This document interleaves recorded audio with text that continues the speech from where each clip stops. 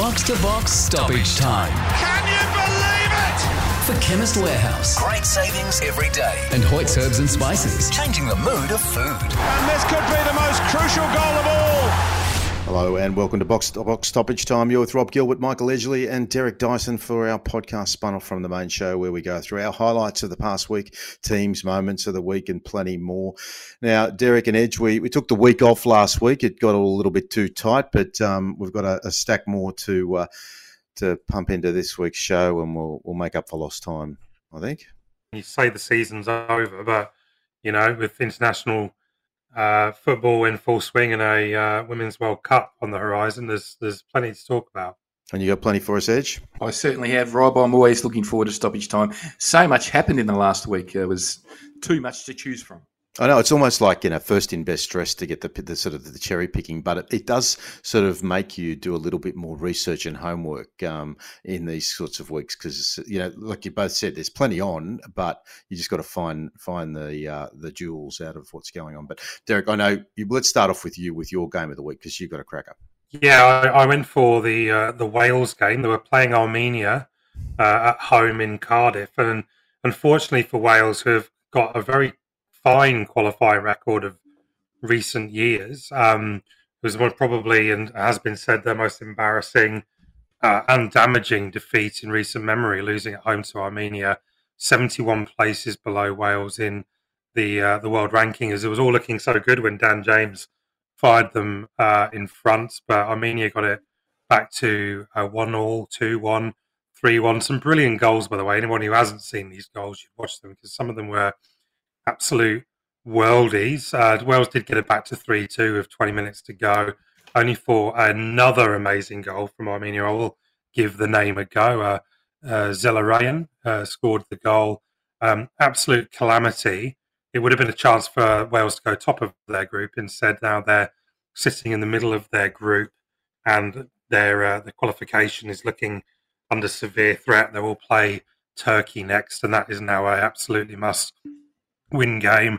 Some people calling for Rob Page's head, which I think is probably a little bit premature, given what he's done. But obviously, we're in this post-Bale Wales era now, and despite the fact they've got the likes of Dan James, Brennan Johnson from Nottingham Forest, Aaron Ramsey, the captain, like they were obviously missing their talisman, Rob. But it was a cracking game of football, and Wales have got a lot to do. So, as you said, like this post-Qatar World Cup was always going to happen. This regeneration as you say, Gareth Bale's departed, and Wales need to reshape and redefine themselves. But we sort of did see this in the World Cup, didn't we? I mean, they were mighty in the Euros, but we started to see the cobwebs and the weaknesses in Qatar, didn't we? We did. I mean, look, to be honest, I use this phrase a lot on this show. I just feel like it's a club or a team returning to the mean. They have overperformed for the size of the country, the size of the football pool that they get to choose from. Obviously, having really, really world-class players, particularly Gareth Bale, has allowed them to overperform and reach these tournaments. It feels like Wales are now reverting to the mean, because, in their group, Croatia, pretty good team. Turkey, pretty good team. So this is always going to be a tough assignment, but I think calling for Rob Page, his head now, is probably a little bit premature. I think they should stick with him. Yeah, no, they've had a good 20 years. That's the last thing you need is uncertainty, especially after what he's done. Now, Ed, you are an Africanophile. Is that the word, or did I just make a word up? You love African football, so you've plucked a game from the CAF Nations League. Yeah, CAF Nations League's underway at the moment, and South Africa beat the semi-finalists from Qatar, Morocco, 2-1. Bafana. They were playing at Soccer City in Soweto in Johannesburg, the home of the 2010 FIFA World Cup final, and it was a fantastic game full of the wonderful noises of vuvuzelas. And in the 5th minute, it was a blunder from the Morocco goalkeeper, Mounir Mohamedidi. His blunder from a Perry Tau cross shot. Let's just listen to the commentary. Here is Percy Tau, threatening ball into the area. The keeper spills it into the net. What a start that is! Percy Tau will get credit for the goal, but it's a dreadful mistake by Mounir Mohamedi. Well, that set the scene, and then South Africa got another goal, Lapassa scoring in the 48th minute, and then that was before Hakeem Ziyech from Chelsea, Morocco's talisman, made it 2-1, and they hung on for a 2-1 and a famous victory that takes South Africa to the top of Group K in the Nations League. But great to see Bafana Bafana winning a big game because they are a lot of fun to watch. Well, that's a massive game, especially after Morocco's heroics in the World Cup. They would have been dead set favourites for that. And, South Africa have underperformed for a long time now. So, well done, South Africa. Good result for them. Now, I got up early this morning, so we're recording Monday evening our time. And I tuned into the Nations League final. Now, we all remember when this Nations League concept first emerged, similar to the Euro Conference League. A lot of people, put shit on it and suggested it was just another trophy. But for me, it's sort of almost emerging as like a mini Euros, and the seriousness with which not only the nations and the fans are taking it, it just adds luster to it in the same way as the Euro Conference League. So for anyone who didn't watch the Spain-Croatia game, get onto Optus or YouTube or whatever and just watch the highlights. But it was just another heartbreak for Luka Modric and Croatia. It was meant to be their first international trophy, but they, as we now know, lost on penalties to Spain. It was a 0-0 draw. At the end of regulation, it was a goalless period of extra time. And who else would you expect but the man of the hour? He's just completed the treble with Manchester City, but Rodri steps up with a man of the match performance. Danny Carvajal, who would have thought a defender like him, would admittedly we know defenders have to step up, but he delivers a panenka to win the match. It should have been a lot easier for Spain in that penalty shootout in the end. The first penalty that was saved by Simon from Lovro-Meyer was the shift, the pendulum shift. And how often do we see it that when a save occurs, there will be another piece of jeopardy that occurs in the same penalty shootout, and it happened immediately after Emerick Laporte just slammed his goal. Was meant to be the winner into the crossbar, but it didn't matter because aren't they turning out some proper goalkeepers? The Spanish, and he saved with just a nice thump of a palm into Petkovic's shot. So, the victory, it was sweet for Spain. They obviously lost. We talked about Morocco a moment ago in the last 16 to the Moroccans in the shootout and didn't score a single penalty. So, important for them to sort of bounce back. But as I said, for Croatia, it was just heartbreak. Again, they lost, as we know, the final of the 2018 World Cup to France. They finished third at Qatar in 2022, and they were absolutely desperate. It felt like with all the Croatian flags and the noise in the crowd, a home game for the Croatians. The Nations League final, Spain beating Croatia in a penalty shootout, my game of the week. If you haven't watched it, find the highlights somewhere and do yourself a favour. You watched a bit of it yourself? I did. Well, I was just going to say the balls on Carvajal with the winning penalty there, right? It was, in that situation, as a defender, you'd expect him to drill it down the middle or drill it low into the corner, but to go and do the Zidane or whatever, just chip it gracefully into the goal to win another trophy for Spain. That was certainly what I think Troy Deeney would call took a lot of cojones.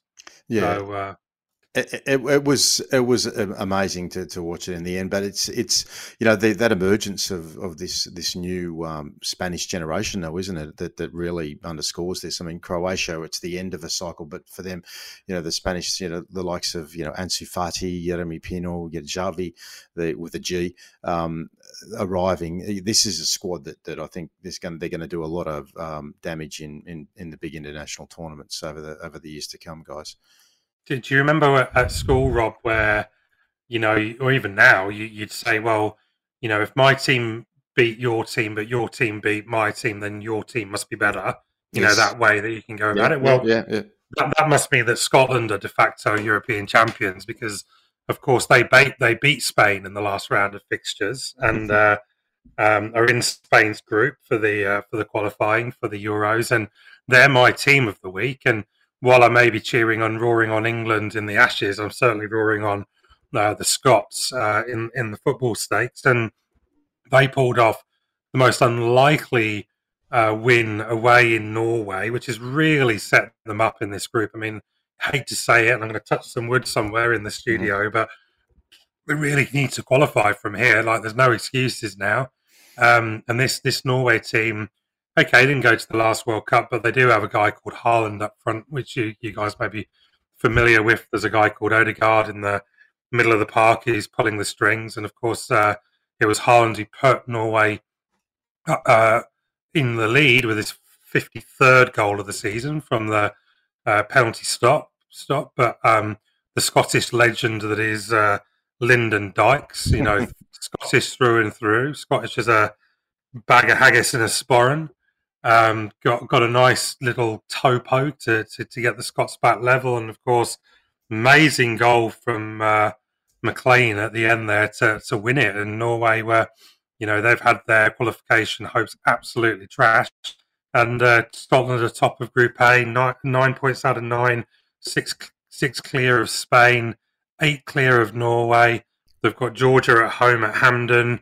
You'd think if they won that one, Rob, there'd be one step, 1 foot in the road to Germany. So, team of the week, the mighty Scotland. Yeah, and that result against Georgia for a lot of our listeners will have been known by that stage. And listening to some of the commentary, they've with the great Roddy Forsyth on the BBC saying that Scotland have never won 4 games in a row for qualifying for anything, and it was Lyndon Dykes who it was a lovely little give off for that second goal as well. And we didn't clip the audio out, but Steve Clark, the Scottish manager, wrapping up Lyndon Dykes, saying he's very proud of his nation. He's a proud Scotsman, and just for any Aussies out there, he just rammed home the point that he's a Scotsman. But hey, we've got a few Scotsmen in our side with the surnames of Boyle and Sutar. So if it's good for the goose, it's good for the gander, isn't it, Edge? Yes, it is good. I can't believe Derek's getting so excited with Scotland beating Norway. Come on, give me a break, Derek.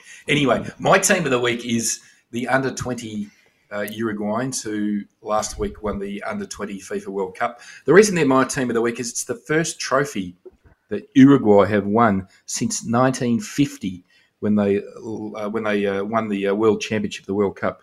So it's been a long spell between drinks for Uruguay.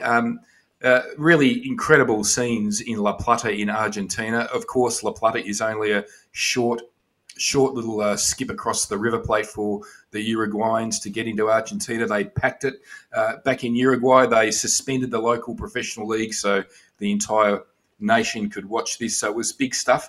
And we might just see a lot more of this group of players in the Uruguayan senior team because obviously Marcelo Bielsa has taken over as the head coach of the Uruguayan senior team. And who can forget, Derek, when he was coaching Chile, he plucked 4 players out of the Chilean under-20s straight into the national team, and they didn't do so bad. Alexis Sanchez, Tilo Vidal, Gary Mead, and Isla as well. They were the 4 players that Bielsa plucked out when he was coaching Chile back in 2007. So I think that is a great performance by the Uruguayans. They, of course, won against who, Rob? Italy, 1-0. And Uruguay, they celebrated like only a South American football nation could by winning some international silverware.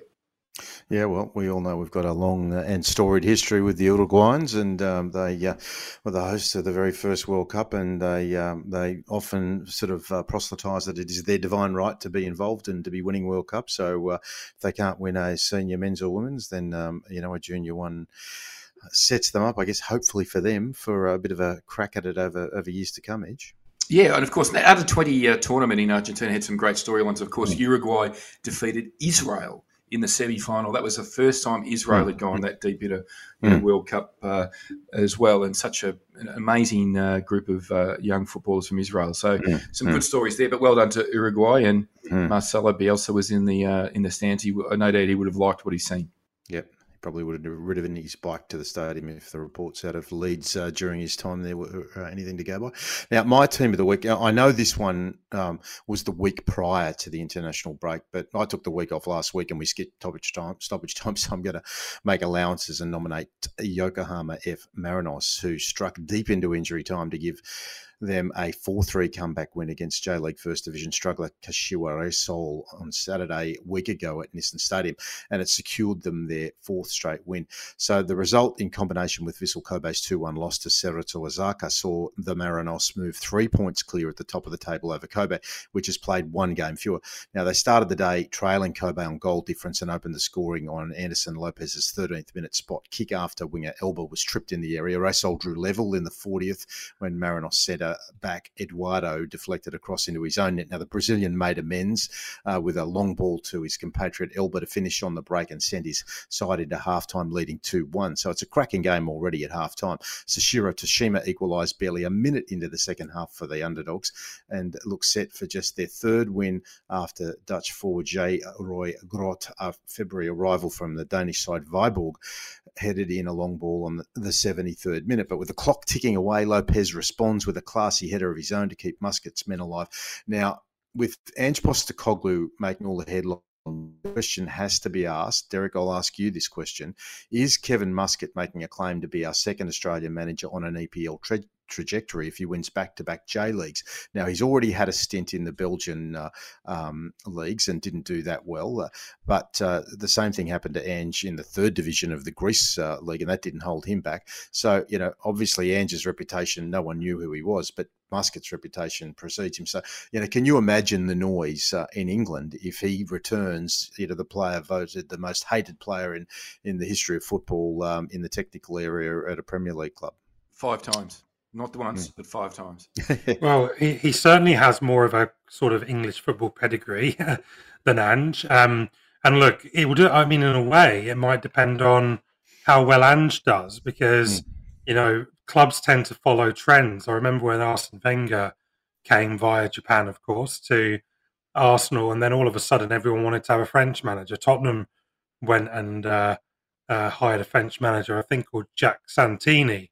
And I'm pretty sure half of it was because of Arsenal's connection there. When Jose Mourinho became popular, Chelsea went and hired Andre Villas-Boas from Porto, seeing him as like the second coming of the chosen one. So I don't know much about Muskie in terms of, apart from the results, but not in terms of his coaching credentials, but obviously. Japan seems to be a bit of a launch pad, whether it's Mr. Wenger or Mr. Postecoglou. But if Ange can do something with Spurs, maybe Australian football managers will be in demand. And we do have that throwaway line that he was voted, 5 times the most hated player in England. However, the clubs that he played at, he was loved, Kevin Muscat. So Wolverhampton, Millwall, obviously, and Rangers, they absolutely loved him because of his dependability and aggressiveness. So I think if he gets a job in England, in the Championship or, maybe in the Premier League, who knows, he would, I think the club that he coaches, the fans would take to him with open arms. I'm sure of that. Yeah, it's just going to be fascinating to watch, isn't it? I mean, if he can get the job done, and we're only halfway through the season. I think match day 17, and there's 34 of them in the J League, so not quite done there yet. But they did start slowly, and they're coming back, and 4 games in a row suggests that they're finding that sort of premiership winning form. So, I guess just watch this space. And who knows, if Rangers have a bad run, why wouldn't they pick an old player who had a great reputation with them to come in and do something? Who knows? Watch this space. Now, Edge, why don't we go with your hot topic, because I'm going to join in with Derek for his at the end, and you got a good one to bring us on.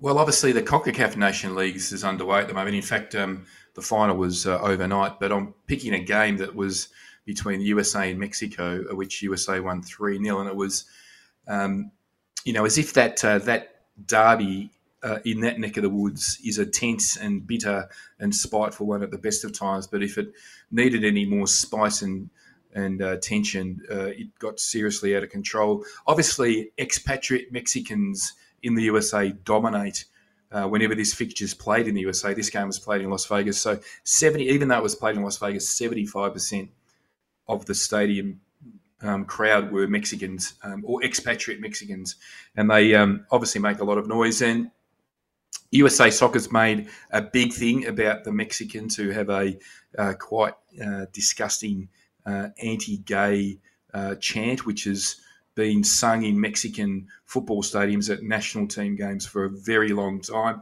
They were thundering out this chant for the entire game, and despite PR announcements over the audio and big screen messages, the chant, they were just, the Mexican fans just totally ignored it, and as a result of that, tension spilled over. There was scuffles involving the benches. There was 4 red cards by the end of the game. The referee thankfully ended the match 4 minutes early because he was a little bit worried about what was happening. And as a result of that, all eyes are now on the US Soccer Federation, who are thinking about playing Mexico in future in-home fixtures behind closed doors. So that story's got a long way to go. In the state of politics in America, the foreign relationships between Mexico and the US are at an all-time low. So politics spreading over into sport, not nice stuff. And if you see some vision of it on the highlight screen, it's not too good. And it will be a sad thing if the USA and Mexico, when they played in the United States, were playing in front of no people. Yeah, it's just disgraceful that these things go on. But we seem to be reporting on something similar every other week. The Mexican football credential is well established. They're one of the great footballing nations. So to disgrace their entire nation with this kind of behaviour, Derek. Empty stadiums seems to be the only punishment that fits the crime. Yeah, I think so. And all eyes will be on Mexico in a few years when they host the World Cup. So I think it's probably something that they'll, want to look to clamp down on a little bit. And you said we see it all over the world. The punishments don't fit the crime. We'd like to see some beefier sanctions. That's for sure. All right, mate, let's bring it home with, let's call it a combined sort of hot topic of the week. One of the great names of football, stepping down from his role, but not appears gone forever. Yeah, before we jump into it, let's just hear a little bit of the aforementioned person in action. Manchester City are still alive here. Balotelli, Aguero!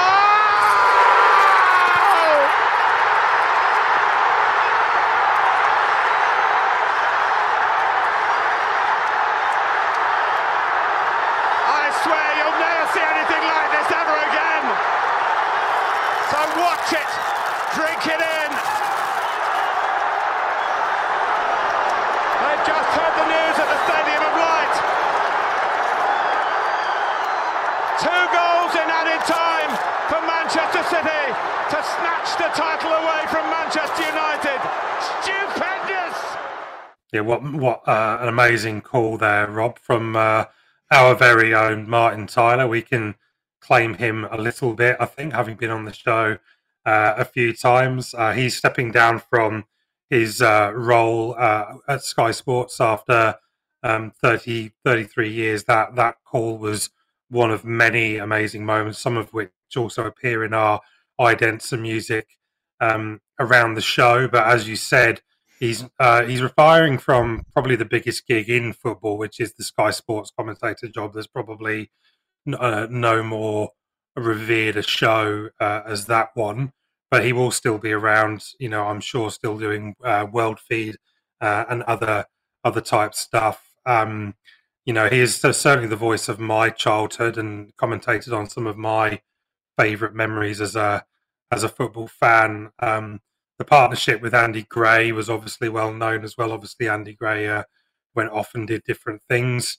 But him and Richard Keys were with Martin were the triumvirate that brought the wonder of the Premier League to UK homes in the mid late 90s, early 2000s.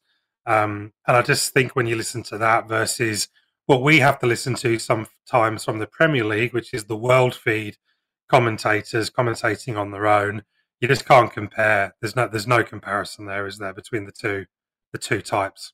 None whatsoever. And I know Edge will want to comment on this as well. But Dominic Gallardi from SBS has got a lot to be a lot of credit to take for bringing Martin Tyler's voice into the homes of Australian football fans all those years ago. Now, it was funny when we did our offside segment with Martin. If you haven't listened to it, find it on your podcast catcher.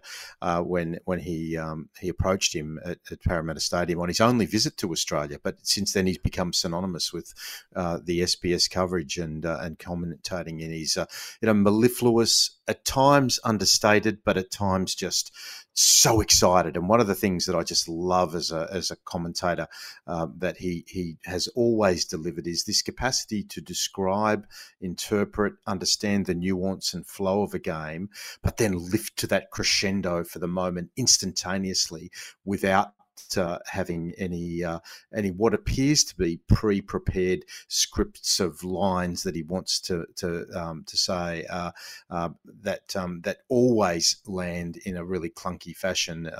He was the default commentator on FIFA video games from 2005 to 2020 with Andy Gray, as you mentioned earlier on, and he's just so generous with his time. I know from our point of view, every time we reach out to Martin, he's always available. He's always courteous. If he can't do it, he might be in the middle of a World Cup or preparing for a Champions League, and he'll just say, "Sorry, Rob, I've got to prepare for a match in a couple of days." And then you double check, he goes, "Oh yeah, of course, Martin's preparing for the Champions League or a World Cup final or whatever." But he always responds to you, and he always comes on when he can, Edge. And for the very fact that that there are, there's a pantheon of great sporting commentators, and there's a lot of great football commentators that sit in that group.